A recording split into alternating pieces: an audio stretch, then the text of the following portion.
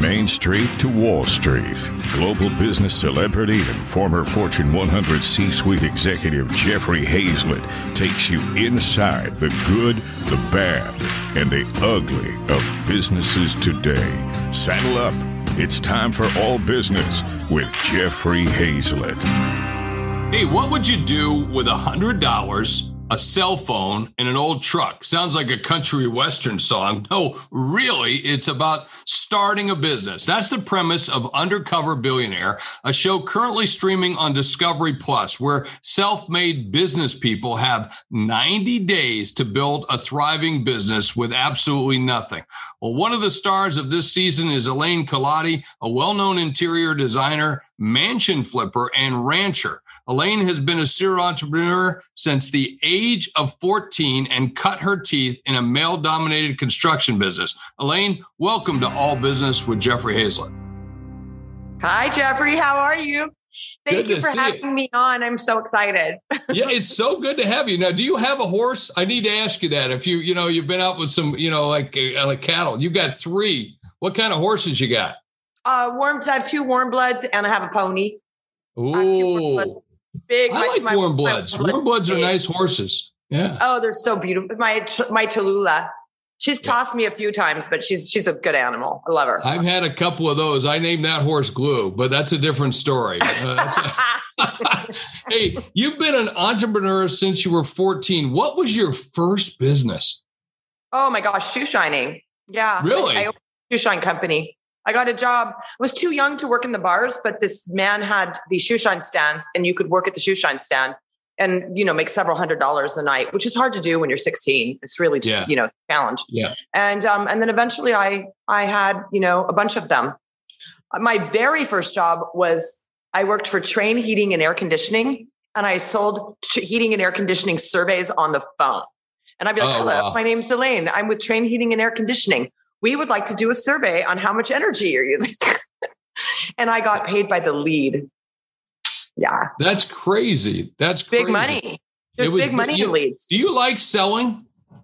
I don't know that I like it. I do it. It's automatic. Yeah. We're all selling something. We have to sell ourselves.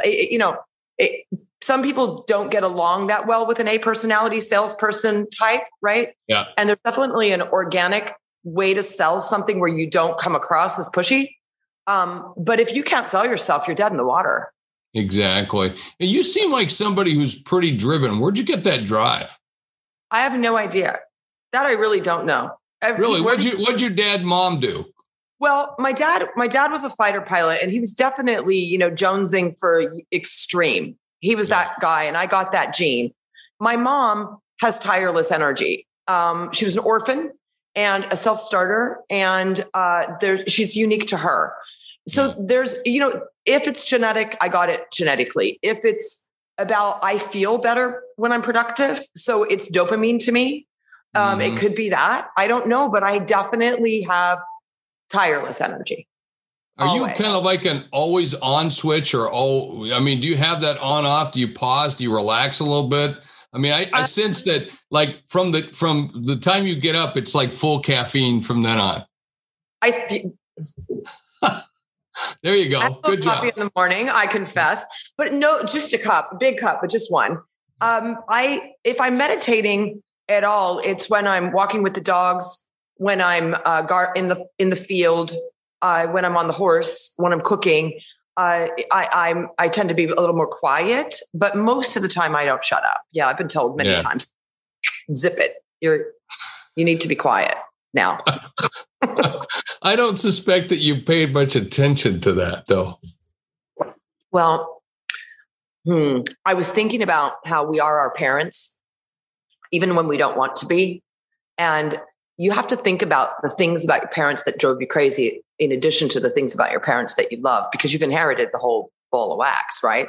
Yeah. And listening is not my strong suit. I've been really working on it the last 7-8 years.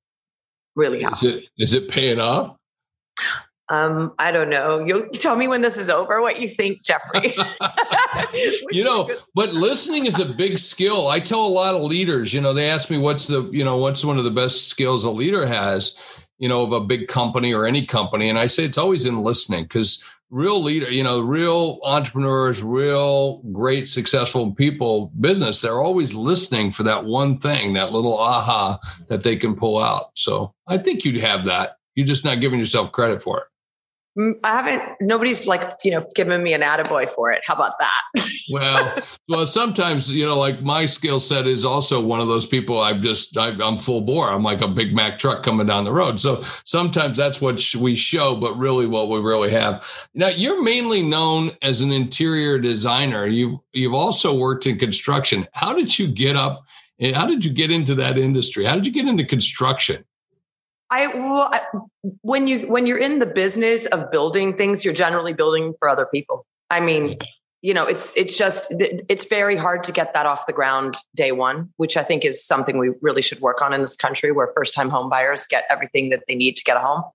And why not, right? Why not help them? Separately from that, if you're working for people and you're like me, you can see the money that they're making on you, right? I'm a very creative person when it comes to space. I see empty space full. I always have, and I can figure out how to do it. And so people made a ton of money on my back. So I was like, if I'm going to really do this, I need to do it for myself, and I can do it. I've forgotten more than most people will ever know about, a lot of things having to do with building. And the one thing I know about building is no one's a real expert, right? There's a million different ways to do it. Anything from, Adobe to high construction, there's a different way to do it. It's all about, what you've experienced. And so it's important, to your point, to really listen and to observe how people do construction across the globe, and how you can take those things that are permittable, that, in where you're working, and implement something new. We have a propensity, I think, to, kick out things that are unknown to us. And that can be frustrating. I love like these enviro boards, prefabbed homes and housing. And I like them in bigger projects and commercial projects, because it allows people to work in another location in manufacturing and then bring it onto a site. And everyone's not all in construction. What's an you said environ board? Enviro board. Well, enviro board it's a genre of prefabbed walls and prefabbed construction homes, which help building go faster. The quality of the material that you're putting together is really good. It's because it's met certain requirements in a factory, so it's stronger. And there's so many cool things in construction that you could never really get to if you don't listen and you don't observe. Yeah, it tends to get you to the experts of knowing what they do and how they do it. So getting you the best of the best, right? Mm-hmm. Our environment is the single most important thing everywhere. Everything from how we sleep to how we wake up in the morning and what we put in our bodies, how warm we are, how cold we are, what climate we live in. Our environment, it matters so much. And it's one thing you cannot do on the internet. You just can't. You don't sleep in virtual time. And it's so important to get it right for you. Get it right for you. Well, speaking about getting it right, let me take a break for a quick second. I want to come back and talk about wealth right after this message. C-Suite Radio. Hey, everybody, we are back. This is Jeffrey Hazlett with All Business with Jeffrey Hazlett right here on C-Suite Radio. Do you know that C-Suite Radio is the world's largest business podcast network? That's right. We're huge, getting bigger and bigger every single day. We just added like 100 new shows, well over 300, going to 400 now with that new 100 shows. So kind of don't forget, check out all the other shows that we have on this network. Don't just listen to me. Hey, listen, I'm talking to Elaine Colati. She's a well-known interior designer, a mansion flipper, a rancher, and of course, she is the star of Undercover, Billionaire. I want to ask you first, or the next question I have for you is about existential wealth, the concept of that. Can you explain what that means? Existential. It's existential, right? Existentialism. I like essential wealth. Essential wealth. You got to have it, right? Well, think of existential as, why are we here?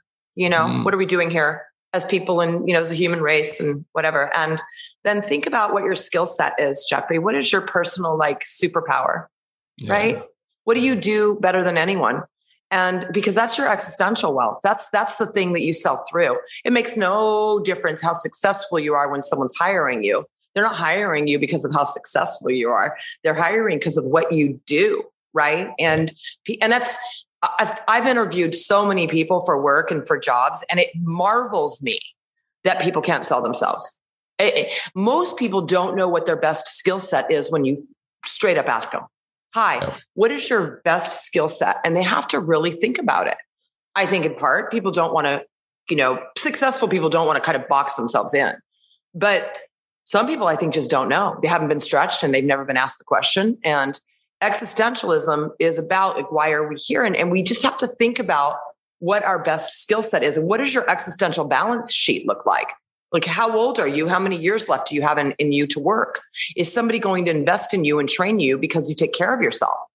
I mean, how is it for a big company to spend, millions of dollars on R&D and working in human resources, and then have somebody drop dead of a heart attack because, they have an alcohol problem and they drink too, how do you know?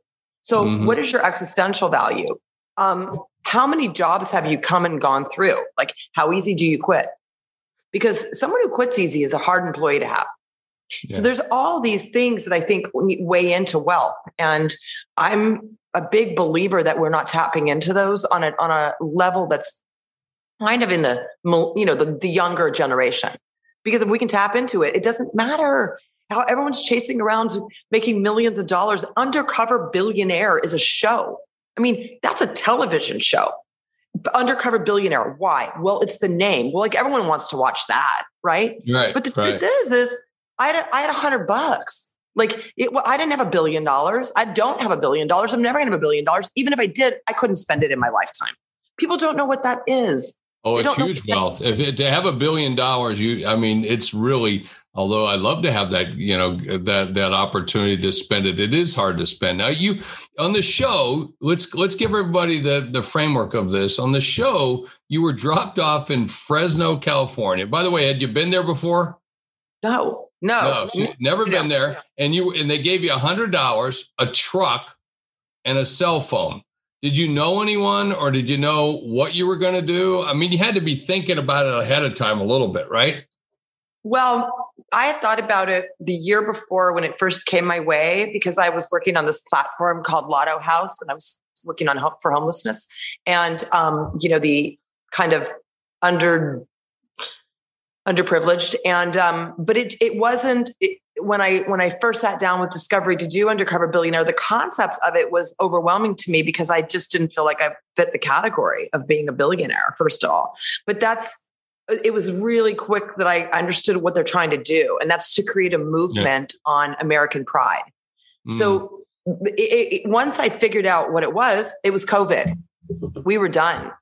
And I called the producers and I said, hey, what happened? They're like, COVID happened, and then in July, it got greenlit when I think they figured out how to insure it. Remember, there's a big gap there where no one was doing anything. And they called and they said, can you go? And I said, when? And they're like, Friday. Tomorrow. Yeah. That's the way TV works. For those people who don't know that, they don't care about your schedule. I mean, when I used to do my show on Bloomberg, I owned the show, and they would call and say, we're leaving Thursday. Hey, look, I got something going on Thursday. They don't care. They don't care. They had all their team, and they were like, Friday, my birthday, like, let's go. And then we drove the way that we said goodbye to everybody here. And then you basically have a walkie-talkie, and I can't use my navigation in my car. Everyone was different. I didn't know about Monique and Grant, to be clear. I signed a standalone contract. I had no idea till the end. And I drove. It was a caveat of COVID that I could get home in like 4 or 5 hours because wasn't sure if we could fly. So there. And then here I am in Fresno. I see the sign and I Googled Fresno on my phone when I got it, and read about the farming aspects of it first. What does the city do? Which I think is step one in my brain about your environment. Kind of go look at the landscape, see what's out there. What am I walking into? What are the strengths and weaknesses of the community? Right? What is the culture here? What are people doing? And then I just went to work immediately in farming because I had started a farm during the pandemic at my ranch. And I was up to, 10 acres of row vegetables, which is a lot of food. I was doing CSA. I was quite busy with it. And I felt this need to parlay that into something in Fresno because I didn't land there by accident, right? I didn't go from starting up a farm, knowing nothing about it, to landing in Fresno by accident. That's the universe telling me something about food. And I believe in my intuition now, which was a big lesson in Fresno, especially going back in history, all the times that I had a little inclination to do or not to do something, and, didn't quite trust intuition. It just seems so airy fairy to me, but it's a thing. Yeah. Isn't it? Oh, it is a huge thing. That gut, that piece of it, that empirical information, which you then get from experience, that teaches you. Somebody like yourself, serial entrepreneur, you've done this experience, this experience, this experience. It tells you where to go. Speaking of where to go, let me take a quick break. I'll be right back after this message. C-Suite Radio. Hey, we are back and we're live casting right here on LinkedIn and Facebook. This is All Business with Jeffrey Hazlett right here on C-Suite Radio, the world's largest business podcast network. Of course, I'm talking to Elaine Colati, the star of Undercover Billionaire, where she was dropped off in Fresno with $100, a pickup truck, and a cell phone. Sounds like a dream come true to me, quite frankly. But nonetheless, she had to go there and get started and start a business from scratch. In 90 days, she had to put it together. So you also got a job, as I recall in the episode. You got a job. How did you explain the camera crew following you everywhere? Well, I came up with a story, and my story was, hi, I'm Elaine May Ringe, and I'm new to Fresno, and we are. How'd you come up with May Ringe? By the way, is that your real maiden name or real name? No. Elaine May Ringe was a pioneer in the 1920s in the Pacific Palisades in Malibu. The Adamson family, which owns the majority of Malibu, is the back half of her family, or front half, I guess, because I think it's her daughter married in. And she was like a real pioneer. She was a woman in a dress with a gun and a buggy, and she wouldn't let the railroad go in front of her house. There you go. So that's like typecasting right there. I get it. Okay. Yes, it was amazing. So how did you explain Elaine Maringe to the job? I just left the name alone. Her name was Rhoda May Ringe. And so I just left Elaine May Ringe. And most people were like, I don't think they were like, weird name. And then I said, we're filming a documentary on farming, and would you mind if they come along? And, I've said this before, most people don't understand the size of the team. So you know what I mean? And so, you got at least you got 2 or 3 camera people. You got a sound person, typically, maybe a producer or 2, and maybe someone is a grip or helping out. And then maybe another couple people, right? Every single episode. A big team. Yeah. And the black vans and all that. So, new intros, I was very one camera, really quiet, which, is frustrating, I know, for the team, but you just don't want to blow your cover. I mean, you don't want to blow your cover, because if people get suspicious in a town like that, it just spreads like wildfire. Oh, yeah. If I came across anyone that I thought was going to blow, I just would just, absolutely divert immediately. Yeah. That was the hardest part, is to not get found out. So when you literally transformed a mom and pop restaurant into Shep's Club, which is more than a restaurant, explain what it is. Well, I happened upon it because I saw the word in the parking lot when I was sitting in the 7-Eleven parking lot, and I needed a place to stay, and I just wasn't comfortable sleeping in my car. Yeah. So I happened upon it. It took me about probably a good 10, 15 days, which is a lot of time, to realize that I could actually do something with it. Which is, I think I just was so scared and boxed in, and how I was going to get to $1 million, how was I going to get to where I was going to get and even eat, right? $100 goes nowhere. And Russell, who owned it, was interesting to me because he was such a genuinely nice guy, and he had just abandoned the family business. And that's a big deal. Wow. But what had happened was, on the 4th of July, he had spent his last $5,000 on getting food to do a big dinner and reopen. And he got shut down after he'd purchased the food, after he'd prepped it, after he cooked it. And he was just done. He just said, he just literally locked and left. He went and started driving a cement truck for the light rail overnight. Literally working 12-hour shifts to feed his family. To do what you have to do. Doing what you have to do. Right? And I was like, wow. And being in the Palisades and being in my big ranch and being in big LA, I had not met a guy like Russell in years. So it was I loved him. He reminded me of everything good in a guy, everything wonderful in a man, Yeah, he's that guy. It's interesting that you get these kinds of, you run into these people. So let me get back to the episode. You offered up a business strategy called Delay When You Pay. What was that about? Well, also in construction, I learned to work on a schedule of values, which is very interesting. And I think across the board, we make the mistake of signing a contract and giving someone a big deposit, and then they don't deliver. And 90% of litigation is over breach contract. And, I spent, I don't even want to tell you how much money in legal fees last year. It's a nonstop problem. And so when I say delay when you pay, think about it for a minute. If you came to me and told me you were going to do a scope of work this big, right? And I gave you a 10% deposit. All right. Why would I not pay you on the schedule of values so that you're 100% paid at the end? But typically what happens is people either bill hourly and you have no idea how much they've gotten done, which is a nightmare, or they set the payment schedule based on dates versus on earmarks of certain production of documents of work product. So I delay when you pay always. Show me the money. Show me why I'm giving you a check. Yeah. Which is really tied to conditions of satisfaction. I like that. That's really cool. A lot less litigation. I can tell you that. Yeah. Hey, what did you learn from the show experience? Like when I did my show on Bloomberg, I did Celebrity Apprentice. There was lots of lessons that I had coming out of that. What did you learn? I think my biggest takeaway value was about my incredible education on farming and small farming in America. Obviously, we definitely need to work on supply line for small farmers, the blockchain or however you want to do it. But I'm working on something really big, really huge. That was my takeaway in terms of business and really how we feed America. But on a personal level, I am absolutely certain that the American dream is alive and well in this country, and that we are far more united than divided, and that people just want to earn money and take care of their families and have some sort of security in their lives. And they don't want to fight about politics. They are not that divided.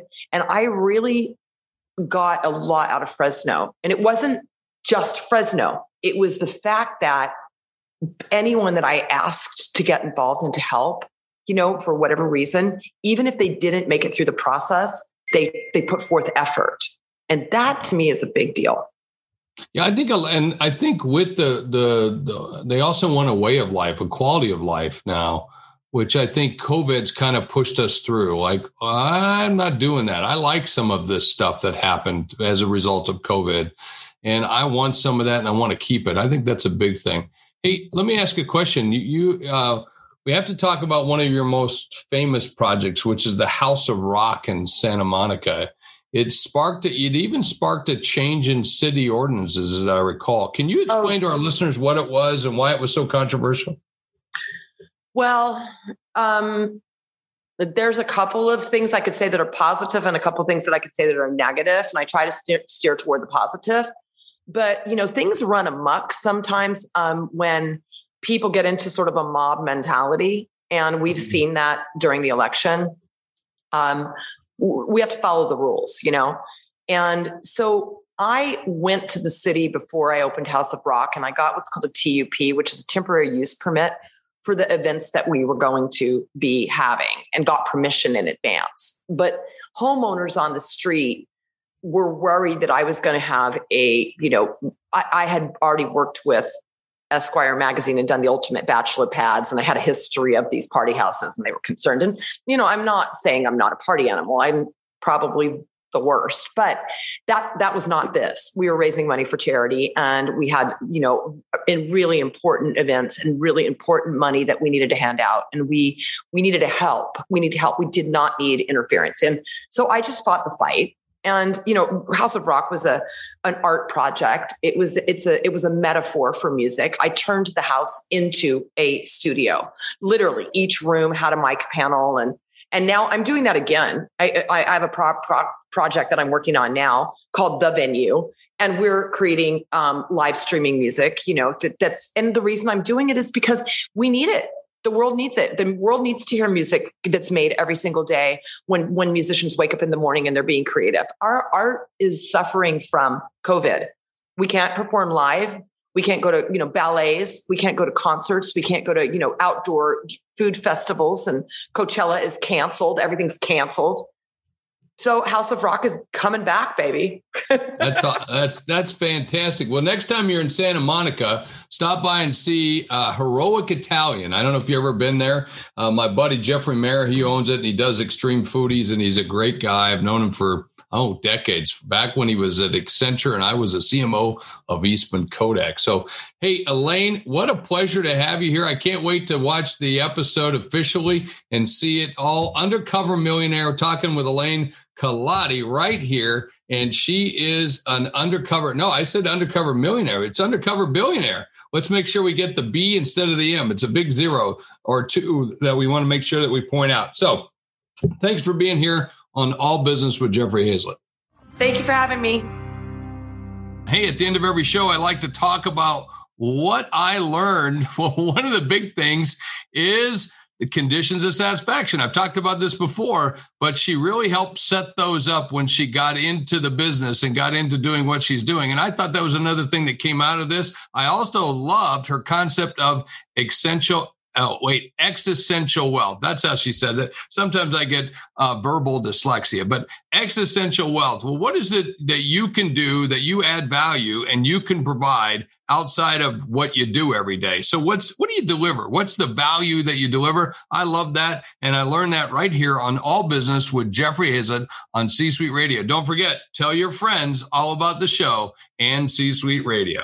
You're listening to All Business with Jeffrey Hayzlett, brought to you by C-Suite Radio, a podcast network featuring today's top business experts, and is part of the C-Suite Network, the world's most trusted network of C-Suite executives. Find this and other business podcasts on c-suiteradio.com.